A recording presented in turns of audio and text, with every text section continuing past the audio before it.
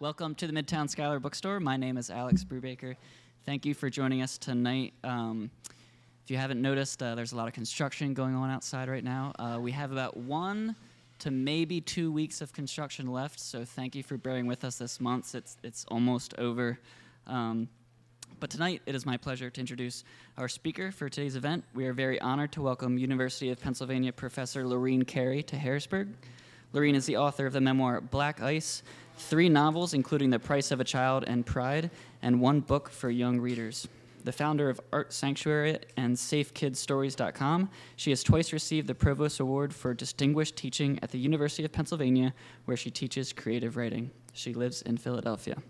In her brand new memoir, Lady Sitting, Cary captures the ruptures, love, and forgiveness that can occur in a family as she bears witness to her grandmother's 101 vibrant years of life. O Magazine calls the memoir radiant, and Booklist writes that, with admiration, triumph, and love, Cary captures the universal experience of close family loss. We're very honored to have Lorene Cary here in Harrisburg with us tonight, so please join me in giving her a warm Harrisburg welcome.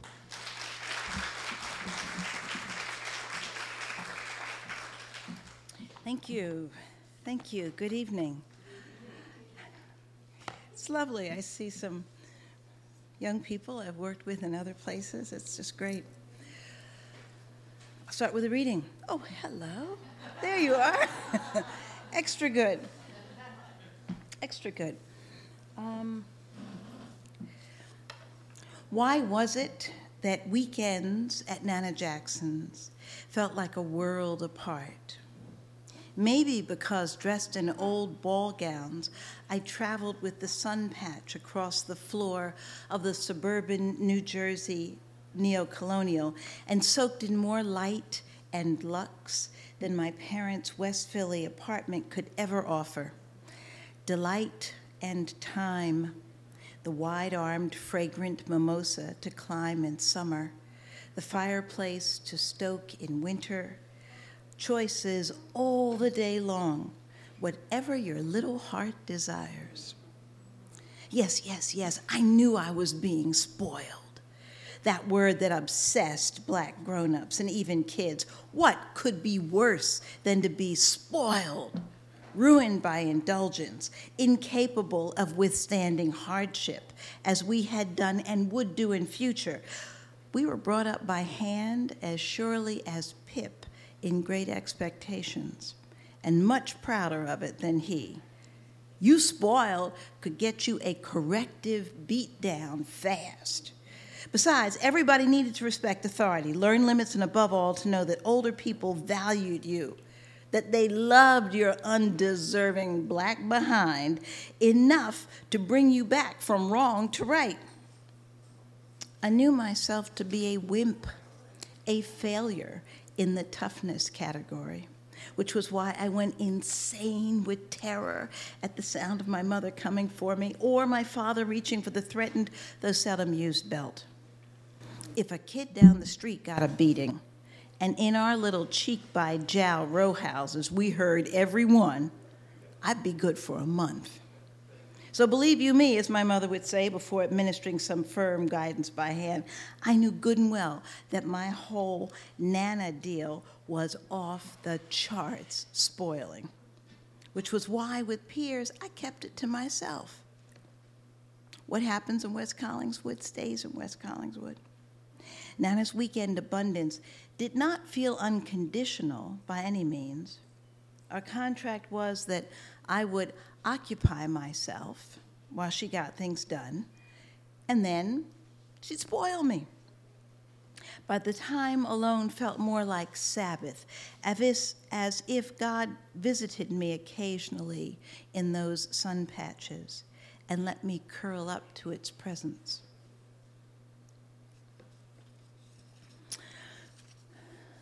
That's just a bit of the childhood, right? That's the person I remember. That's how it was. A month after Nana died, she started to come to me in dreams. She was sitting in her wheelchair, banging her fists on the padded arms, demanding that I get her back into her house in New Jersey. weak and clouded over with cataracts she'd refused to have removed. Her eyes nevertheless burned into me. "Get me into my house," she shouted. "I want to come back." I knew that life force. In the 1980s, Nana contracted pneumonia. She spent Mother's Day and then her birthday in Our Lady of Lourdes Hospital under the neon halo of its namesake. When I brought a new pink nightgown to the hospital and she commanded in a whisper that I was to save the nice box, I knew she'd make it. Because she wanted that box for later, right? So she was going to be there for it. In her mid-90s, Nana survived a car accident that plowed her head into the windshield as she drove home from work. A month later, as I drove her to her tiny South Philly real estate office, she asked whether I had any doubts about her buying a new car. The summer she turned 100, Nana contracted a bladder infection that started to take her down. It was midsummer 2007, and we were hosting a reunion of the descendants of the 11 Barbados Drayton siblings on my mother's side who came to the United States in the 20th century. We held it at my husband's church in Philadelphia with its protected greensward and sunny parish hall. One cousin from Barbados stayed with us at the rectory. I'd cooked and refrigerated 3 kinds of meat stew she liked to eat for breakfast on the kitchen porch, where she could watch the birds. Hummingbirds came to the feeder. They were my husband's favorite. But my cousin developed a special fondness for those large brown birds that pull worms from the ground after rain. What are they? When we told her, she shouted, "Robin! Robin Redbreast!" Were these indeed the robin redbreasts of her post-colonial but still thoroughly English grammar school readers? Oh, dear, dear robin redbreasts that live in the Northern Hemisphere and the English romantic imagination, and in the books they sold to Caribbean school children. I made a mental note to tell my Nana the robin redbreast anecdote that evening. But toward the end of the reunion, I was tired, so I decided to ring her to tell her I wouldn't come that night. Instead, I'd see her the next morning. But Nana did not answer. I rang several times. The same number she'd had ever since I can remember, the second phone number I ever memorized. It began with UL for Ulysses. I didn't even bother to ring her cell phone, even though she used it to call me a few times when she'd had a problem with the landline. I found my sister Carol and asked her to come with me on the half-hour drive to Nana's house, which would take 20 minutes that night. Our older daughter, Laura, who just graduated from college, said she'd come too. On the way, I rang Nana's doctor. By now, he was in his 90s, too, with a geriatric schedule, no answering service, and a home phone he might or might not answer, with or without his hearing aid. If he was asleep, there'd be a long grappling with the receiver, followed by a startled near shout, "Hello?" No name, no Dr. So-and-so here, nothing to distinguish him from a wrong number to the nursing home. Even back when his office had regular hours and normal doctorly protocols, my sister would sometimes ask me whether I thought he was a quack. True enough, Nana liked her medical and financial professionals under her control. On a recent phone call, Carol had asked me whether he was still licensed. After training at Columbia's Graduate School of Journalism, working as a reporter, followed by marriage, a successful corporate career, and 2 children, Carol turned to lengthy training as a flight instructor and finally a professional pilot. My sister handles gargantuan volumes of factual material. Had she lived here, my sister, the pilot, would have checked to see whether the man responsible for our grandmother's care still had a valid New Jersey license. I was ashamed to say I didn't know. Nana would not have wanted to know. Nana didn't care. She's strong, very strong, so it probably won't kill her, the doctor said of the current infection. But on the other hand, it might. Pause, beat, silence. So your suggestion? If she were your family member, what would you do? I pushed. Call an ambulance, get her to the hospital. So we did that. In the hospital, I stayed with her the first couple of nights in the hospital. The third night, she was feeling better. She told me, go home, be with your family. And when I came back, I found that the cord for the call button had been pulled out of the wall. She hadn't been able to pull out of the wall because it was still, tied in a knot to her bed. Someone had taken it out. She was wet. It was really very hard. The social worker asked, when it was time for her to go back, where she was going to. And it was very clear they were not going to let this lady go back at 100 years old to a 2-story house to live by herself. She'd been doing that. She'd been working. She'd been doing everything she could. We visited. I went there 3 or 4 times a week. My father went 3 or 4 times. We figured out how to make it work, but not.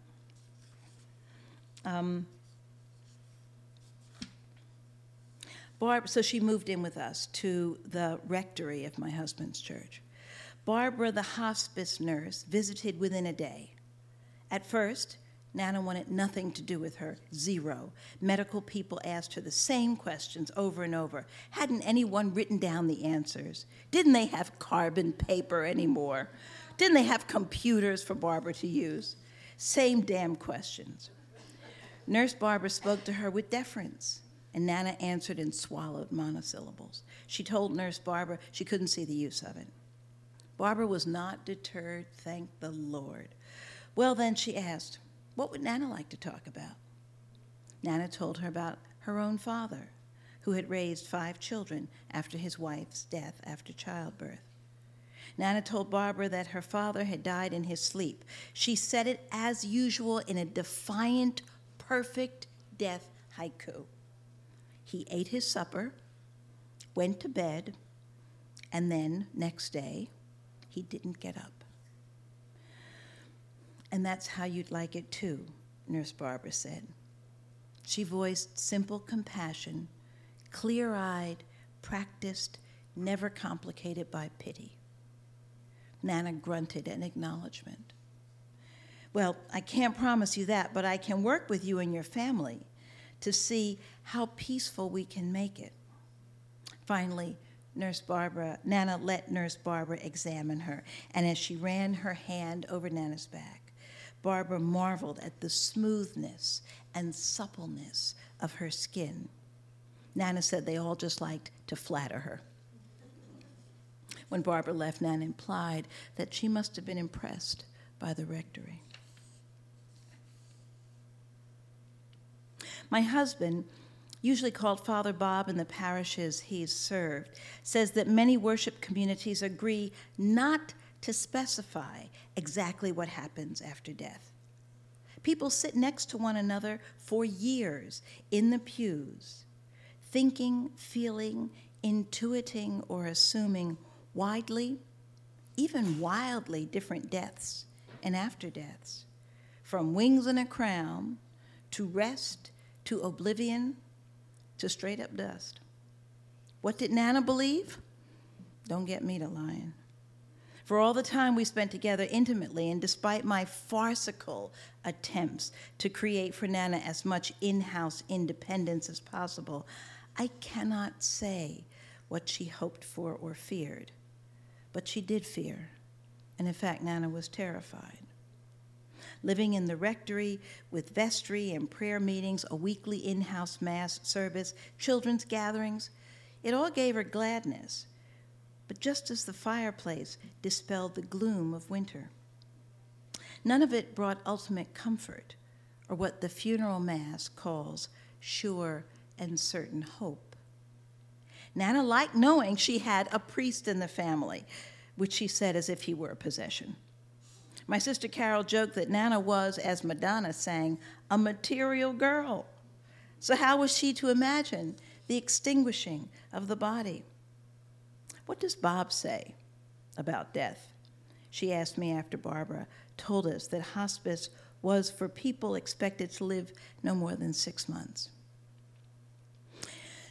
Then Nana asked me, almost in the same breath, to take particular care after she died of the Chinese jardinières on the fireplace mantel, because they were probably the best of her beloved things.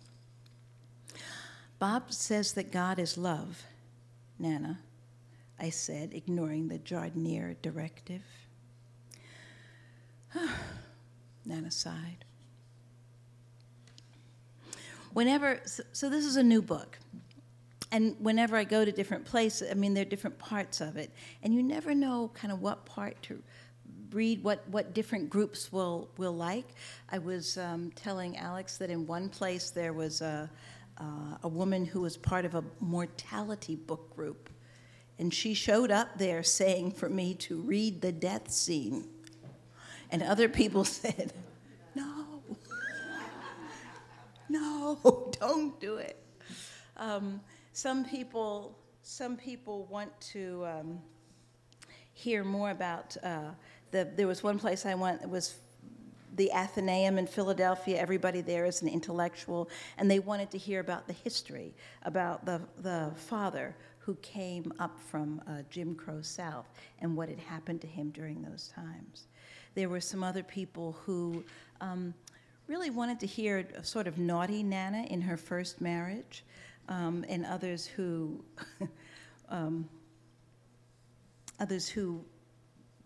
sort of need to hear about the taking care, the everyday part. So I'm trying out different bits and trying to see which work.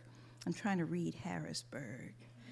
This is you're kind of a serious bunch of people in Harrisburg. I guess that's you're responsible for all of Pennsylvania, you know? We depend on you. We do. We do.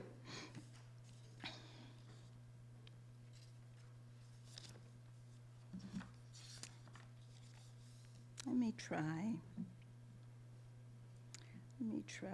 this.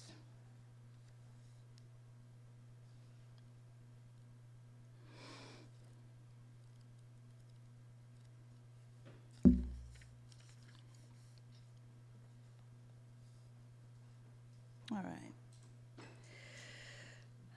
We took care of my grandmother's house in New Jersey. She wouldn't sell it. We kept saying, Nana, please, can we just take care of you? And so, but she kept saying, I said, in fact, that it would be a great mercy to us all if she would let us sell the house. Oh, no, not her house. Nana would not consider selling. Why, that was her house. I reminded her of the upkeep, the taxes, how old houses degrade if no one is there to use the plumbing and open and close the doors. Well, maybe if it was too much for me, we could find someone else to do it. I reminded her gently of how suspicious she was of anyone other than her tiny family going into and out of her house. And she was sorry, so sorry, she said, to put this on me, and me with my foundation, which was how she referred to Art Sanctuary, the black arts organization I ran, and the family and the university and the church. What, she wondered, could she do to help? Sell the house, Nana. Oh, honey. We sat together in the sunspot, each of us feeling put upon. She tried again, using her signature hand pat, right from my childhood. But what would she do, she asked, laughing, if Bob and I put her out? Put her out? In all the years we'd been adults together? Where was the evidence? I did not mention, though it lay before me, if not before us, a life together, from baking to banking. And the last 5 years since her car accident, the not a stroke, when we'd come daily for months for dinners and drives, pickups and drop-offs, bill paying and laundry. Too bad. We would keep the house. So we did. We kept the house. We kept it going. We managed things. And we had helpers, and we just figured it out. What was very hard, though, was getting medical care for her. As I said, her doctor was not able to do things. So we found out there were a few doctors with this kind of new, smart idea of house calls, again, like back in the old days. I tried to get one of those doctors. They said no, because even though she had Medicare for hospitals and for hospice, there was a freeze on her Medicare for doctors. I kept calling back. I called back different times. I asked them different questions. Then I reached Jose. He had a beautiful Spanish accent, strong enough that I had to listen very carefully and ask him to repeat some things. But he was new to the job, very interested, he said, in the service part of customer service. And besides, he said, the kind of guy who likes to get to the bottom of things. It was Jose who told me that although he said he probably was not supposed to, he told me that a new company had taken over collecting long-standing bills, which I could understand, cost Medicare millions a year. I could absolutely understand it. But how much was the problem on Nana's account? How much was owed? The number, he said, looked like less than $400. Just $400? Tears of relief pricked my eyelids. How can I pay it? Well, this is the hard part. You can. Jose said this looked like it had to do with a car insurance company. Had she had a car accident maybe 4 or 5 years ago? Yes, leaving work. The car had gotten away from her, she said, going faster and faster as she stomped on the brake. She'd never hear otherwise that maybe she hit the gas. The car zoomed through the wide intersection at Broad Street without hitting anyone before it bashed into bollards, cemented into the sidewalk to protect pumps at a corner gas station. On her way home from school, our older daughter had seen the car. "Oh my God, Mommy, it looked like Nana's car, but I couldn't believe it. You should have seen it. The windshield had a big round dent in it from the driver's head. It was Nana's head." That afternoon in the ER, I'd asked Nana, as the resident sewed back on the side of her bottom lip, whether she'd been wearing her seatbelt. Her answer, spoken through her teeth, "It wouldn't have made any difference." Yes, I told Jose, there had been a car accident. Well, it looked like the insurance company had paid bills, but between Medicare and the insurance company was a disputed $400 fee. So I asked him, trying to understand. This is a dispute between the insurance company and Medicare? Yes, he explained. Okay, knowing I'd never get to talk to Jose again. That, like in The Sound of Music, officials might be waiting off stage even now to take him away from customer service. So, not until the insurance company filed a certain form to zero out the dispute could the account be activated. It was important to get the verbs right.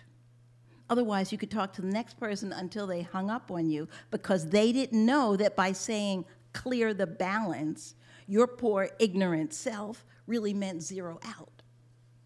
Okay. So, here we are. I talked to the insurance company, and it's a mess. Then I began a relationship with Nana's car insurance company for a car she no longer owned, to clear up an accident she'd had 4 or 5 years before, when she was still driving herself to work 4 mornings a week. I chatted them up about how long she'd been insured with them and never had an accident. I told them about her old white Thunderbird with the red upholstery. I told them her house was still insured with their home insurance. I was craven, like people in kidnapping movies trying to connect with their captors. One woman popped gum in my ear. I've always loved chewing gum. Funny, isn't it, that we have that in common? Like, what are the odds? customer reps said they could not accept $400 from us. Could they tell me the doctor who was owed, and I'd find that person and pay him or her and send them a receipt? No, sorry, they couldn't divulge that information. Whenever they said information, my hand let go of the string that kept me grounded. Untethered, my mind and I floated out the window. Was it the guy who sewed her lip back on? I could find him, I bet.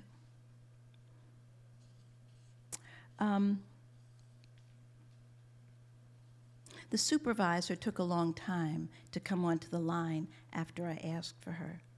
By then, I'd written a brief narrative to keep myself on script. I spoke it to her low and slow, clean and articulate.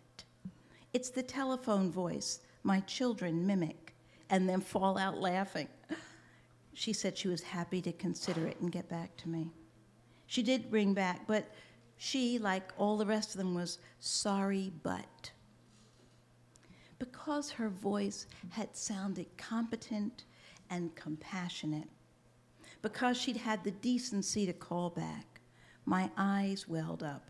I told her that I was nearly 50 years old, that I ran an urban nonprofit arts organization, that I raised money and supported my staff, that I had never, ever missed a payroll.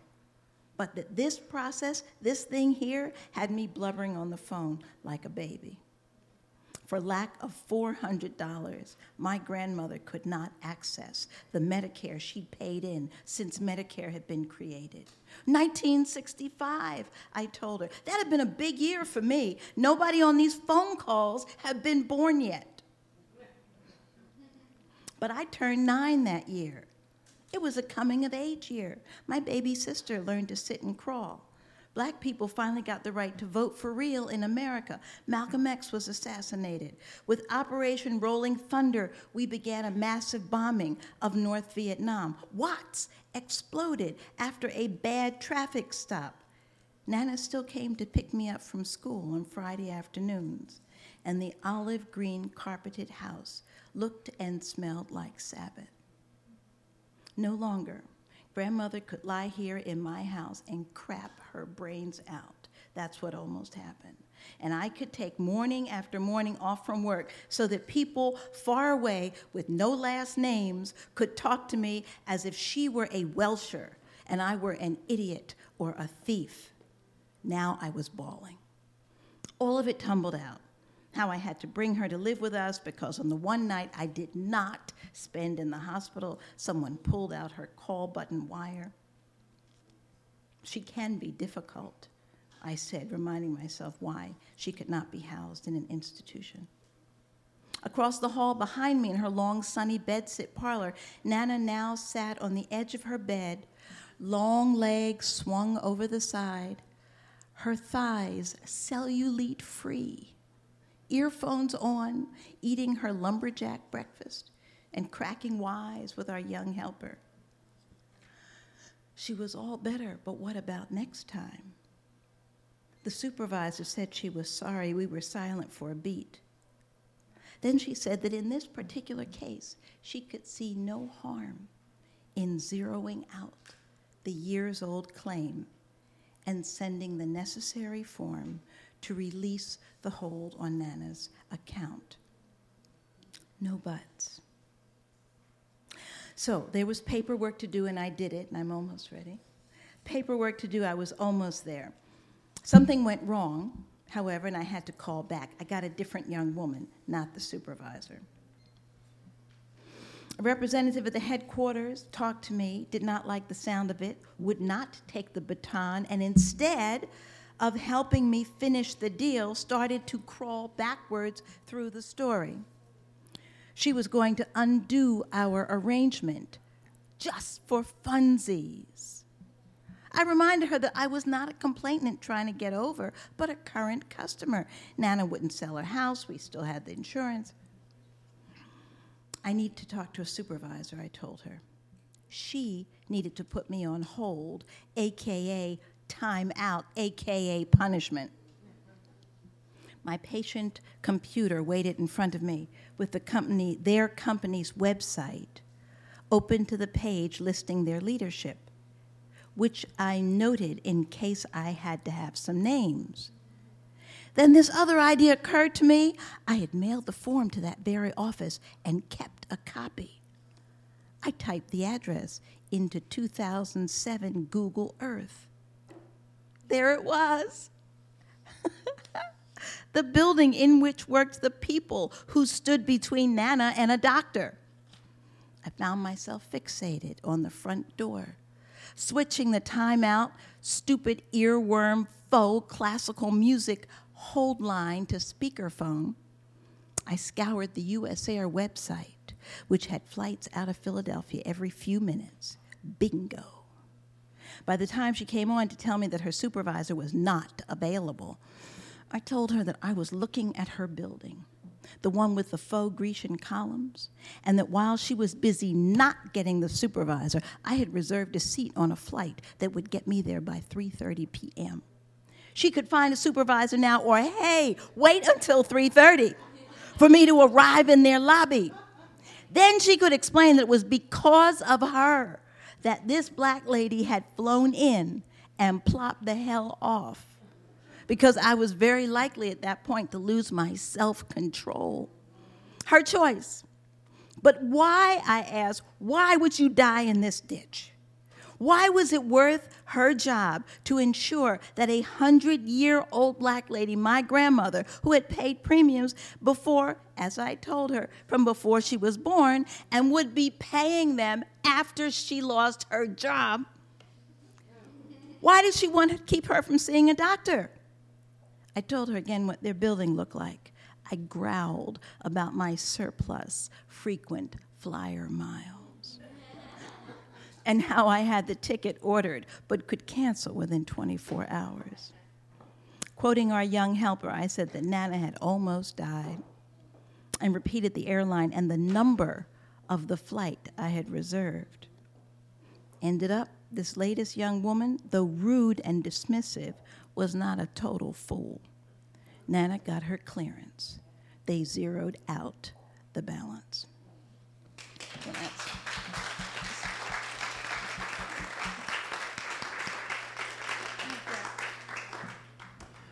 We're going to take questions from the audience at this time, so if you have a question, just feel free to raise your hand and I'll come around with the mic.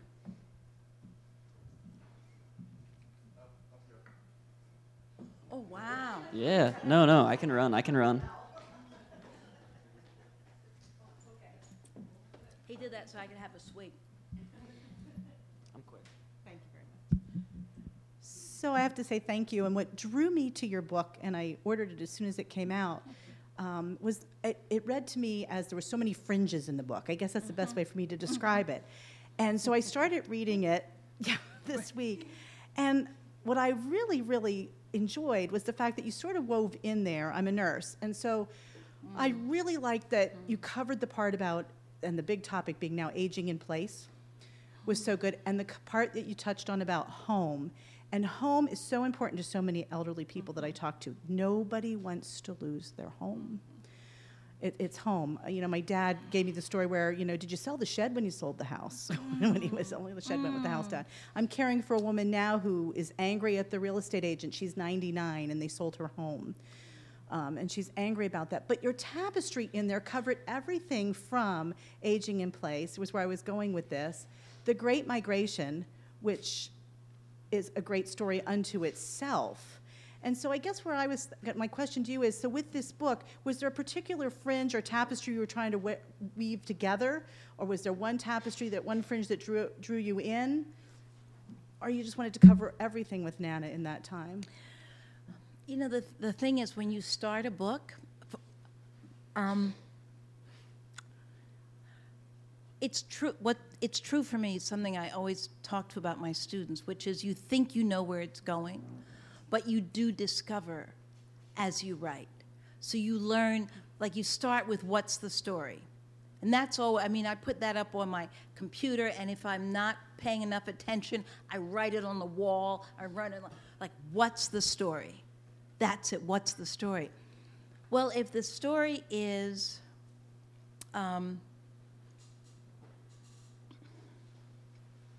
Rosalie, Lorene, Higgins, Carrie Jackson, at 101, goes on to hospice, gets off hospice, lives until she dies with her family. If that's the story, then what else? So you start writing that, and you realize one of the things that, like, she brought her history into our life. We brought the way we do business into her life. There's this cultural, even within a family, there are ways that my mother comes to my house and she turns around my toilet paper because I don't roll it the way she likes. Like, you know, you go into your own home and you do things differently, right? You make your cinnamon buns with raisins, and your mother made it with nuts. You make your own little life culture. And then the culture, the family you came from, returns, or you find things were wrong, or you've missed things, or so all of it starts to come in, and really it goes foundational, because at the end of life, what matters is ultimately, what do you really believe?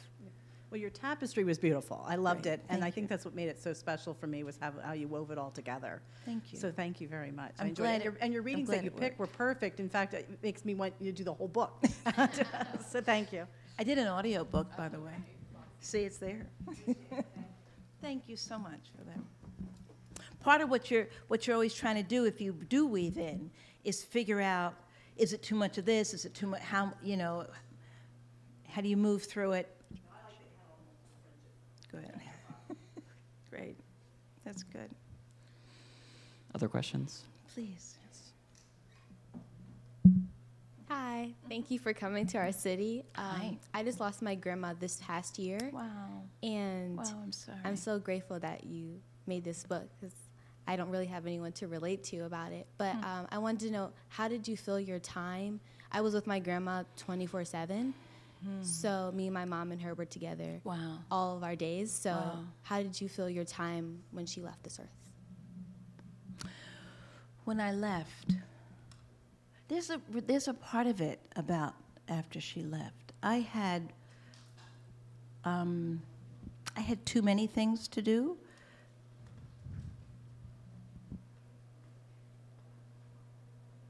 And the way I filled my time was doing too many more, as if I could distract myself, you know.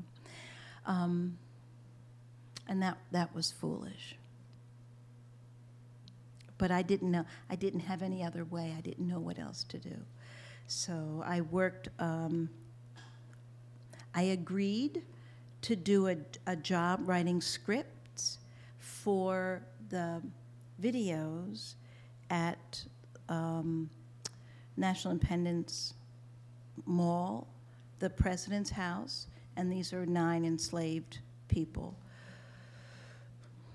So I adopted my own ghosts. So I learned about them. And what I realized now, just now, looking at your lovely face, thinking about this, was I think I was excavating other ancestors.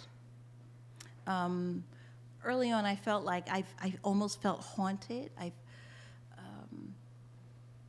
couple years later, I applied for, and then, I know what else I did. I went onto the School Reform Commission in Philadelphia when the mayor asked. And then I was working 90 hours a week. I could think about nothing else because it was a complete disaster year. The money was terrible. Everything was bad. It was, so I did that until I ended up having crazy asthma and shingles and had to go off on medical leave. Now, once I got well, I decided it was time to write. And it was time to do yoga, and it was time to try to rid my body of aches everywhere. I felt like my aging, like I had been healthy and done well and been energetic, and you get older and you get baggy and you get stuff, but you're energetic. I felt like I just went, like I was on skis. I thought I was getting older every morning. Everything hurt more. 2 weeks later, everything hurt more. And my daughter, I was in Vermont with my daughter, my crazy athlete snowboard instructor daughter. The girl's like iron. And she said, "Mommy, you know what you always love? Let's do a yoga class together." So we did, and we went into a particular pose. And I cried like a fool. I was sweaty, I was on the mat, I slithered around, and finally I just cried so badly I couldn't. And my daughter said to me, she said, "Mommy, this yoga might do you some good, But I finally did that and found where it felt to me I had kept grief in my body. Yeah. About 15 years ago, I had the privilege of delivering a eulogy at my grandmother's service. And so I put a lot of thought and energy into what I was going to say, as you can imagine. And I interviewed each of her 4 daughters and asked them, what was your legacy from Grandma? What did you get? And as usual, you get a mix of good and not so good. I mean, I think I inherited my grandmother's good skin, but I got bad teeth from somewhere, and things like that. Anyway, I'm curious as to what you feel your grandmother's legacy is in your life. I'll tell you the truth. I think her legacy, I think this book is part of her legacy. You should see my mother. My mother said, "Okay, you've done that book." My mother's jaw was really tight about that. A whole book. She got a whole book. But I think it's sort of it. I think there's that. I did this residency at the American Lyric Theater and did a 30-minute opera about it too, because it was at the same time. And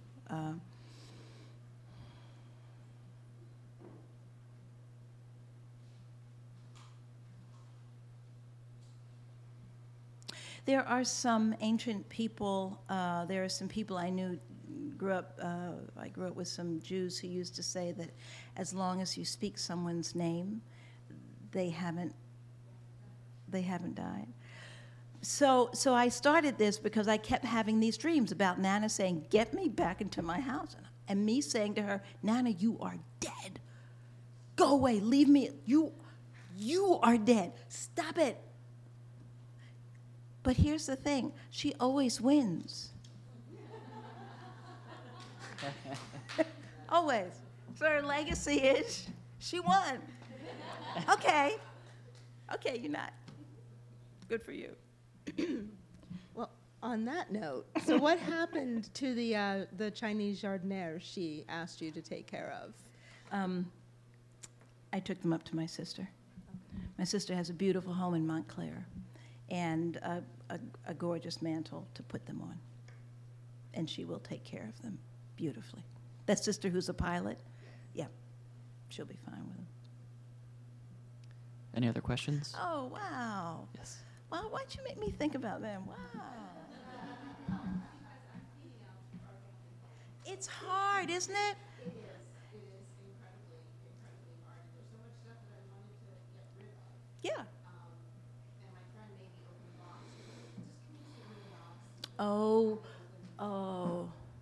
And one of the things in the box actually was a picture. You don't have your, here. One of the things You got it? In opening the box, I found some family pictures, but the other thing I found was a picture I had taken in the early 80s of Notre Dame's rose window.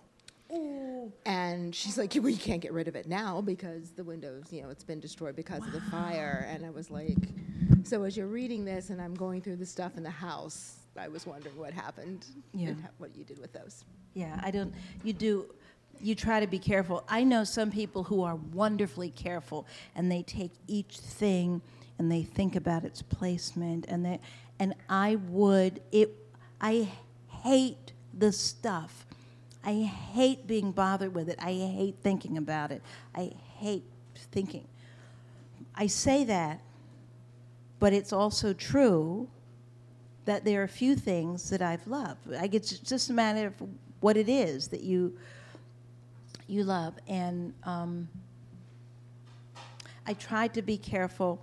I also tried to make sure that I did not sell anything. I sold her house in order to sort of honor all of her, 2,000, this one, 2,000. So I sold her house and just managed all of those. Her house was worth 35 or 40% when it sold of what it would have been worth before the housing bubble went, right? So there was nothing to be done about that. But the things, what I wanted to make sure was that nothing was sold, they were only given away. And there were a few things that stayed in my basement until I could figure out what to do with them. Yeah. Please. So I'm going to qualify this with, I kind of stumbled in off the street, I admit, so I apologize contextually if I'm missing something, but I feel like things happen for a reason, and the bits and pieces that I've heard here as I've come in this evening have actually moved me close to tears. The way that you've read and what you've shared was just beautiful and amazing, and I was really inspired by some of the questions being asked, and it's had me just in these few moments thinking again about my grandmother and that relationship that just, as you were saying, just stays and stays. I've written my grandmother's story. I have some creative writing that's published, not that piece. That piece I've been working on for, 25 plus years. I don't know if it fits what you were saying, but I know what's holding me back, and that's what I want to ask you about, is my mom. My mom isn't so sure she wants some of that story to be told, even though I know the space that I would share that story from is one of love and admiration and pride for my grandmother, and what I learned about resiliency and everything, or what I learned about from her. But there's some dark stuff in that sometimes. My mom doesn't want to tell that story, and so it's sat on my shelf. I've reworked it different ways. I've changed the voice. And it just doesn't move, and I don't think it's going to go away. So I'm just curious, did you run into anything that you're like, should I tell that? Or, and if you did, how did you get past that? Yes, I did. And I think one always does with memoir, for sure. I had the good fortune of having written about going to boarding school at the beginning of my writing. Sorry, it's a misplaced modifier. At the beginning of my writing career, I wrote a memoir, Black Ice, about going to boarding school. And I had to make lots of decisions about what to say or what not to say. So right after sort of journalism, I had been working very hard at just these questions. And so I've had to come up with some rules. And the rule for me is that no matter what happens when I publish, when I wake up in the morning, the next day, I want to be able to look at everyone in that book and say, if you don't like it, I'm sorry, I did my best. Everybody draws that line in different places. For me, I actually gave Black Ice to both my parents and said, please read it while I still have time to make changes. And if there's anything you don't want in, I'll take them out. In this case, I offered it to both my parents are much older. And in this case, I offered it. My mother read enough. There's some parts she's not crazy about, but she has been very generous with me and says, okay, I know this is what you have to do, okay. My father said that he wouldn't read it. He would read it when it came out. He said, I don't need to read it. but writing about his relationship with her, them not talking to each other, him and me, you know, sort of at the end of her life, my grandmother had this thing. She wanted us to dig a hole and pour her ashes into it. Just find her father's family grave and dig in it. I said to her, no, I'm not going to do that. It's a cemetery. They sell plots. You can't just go and dig a hole. That's like coming in here and I say, oh, this is a nice bookstore. I think I'll just take this book. No. Oh, and it says theft, too.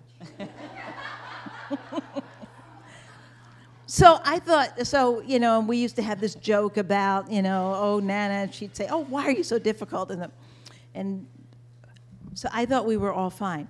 We go out to the cemetery, my dad and me, because you need next of kin to say yes for the cremation. And it's raining, it's cold, it's horrible. We have to wait, so we go to Dunkin' Donuts. And my dad says, well, you know what my mother really wanted? She wanted you and I to go out at night, take a shovel, and take her ashes and just pour them in. Wait a minute. You know, that she convinced you to do it because I said no? And now we had to fight it out about that. You know, at the end of that conversation, my father and I ended up talking about why he never paid money for my sister in college. That's where we ended. It took me a long time. So my rules were, what do I need to tell this story? What does journalism say? Journalism says I can say what people said in public, what people did in public, and what I did in response. I can't go into anybody's mind. I can't say what they're thinking. You know, I worked with these lovely, some of these young people. They're sitting there. They look like they're paying attention.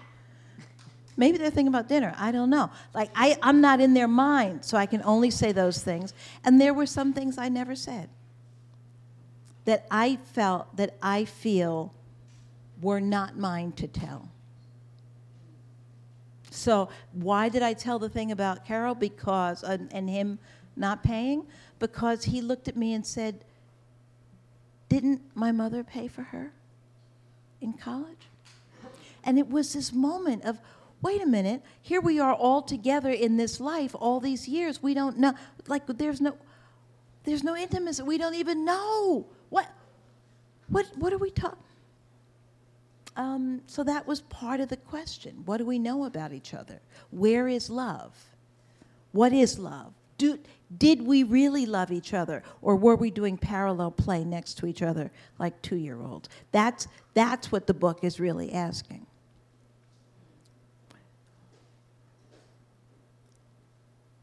Is it true, like Song of Solomon says, that love is strong as death? Is it true? Was it true for her? Is it true for me? Can I live into it? Can I make that true? But there's some stuff I'll never write. Yeah. We have time for maybe 1 or 2 more questions. I have a question. So we had an author about a year ago. He wrote a memoir about losing someone he was close to, and I asked him about if the writing process was cathartic at all. And his response was, I thought I was setting him up for a pretty easy answer, and his response kind of shocked me. He said absolutely not. It was excruciating every second of it. And so I guess I'd like to pose that same question to you. The process of writing, did you find it cathartic? I find it therapeutic. Okay. I don't think there's a straight-up catharsis, but I think the first draft is often therapeutic. And then the question is, okay, now I've had therapy. Can I now do blues and turn pain into art? You know, can I make it beautiful enough so that it is of intellectual and emotional use to other people? Does it sing? I mean, that's the opera question, right? does it sing? And that's very different from what did I have, because what goes on with me is, you know, in the morning we get up and we do things that we don't share right now, right? We go to the bathroom, we wash, we do our teeth, we do our hair, we do it. But that we don't, when we come out, you see the result of that. You know, our hair is combed, our bodies are clean, and we have clothes on. But I don't show you, me and the Q-tip, you don't, that's not, do you know what I mean? So it's therapeutic, but after that, if you finish your therapy and make it into art, that's about craft. That's about craft and art, which is different from how did I feel? Because you don't ask people to come in and pay money for your own catharsis. You create a work of art for them. That's my hope. Thank you. Yeah. Good. Any last questions? If not, we're going to wrap it up. Can we give a huge round of applause for Lorene? Thank you. Thank you.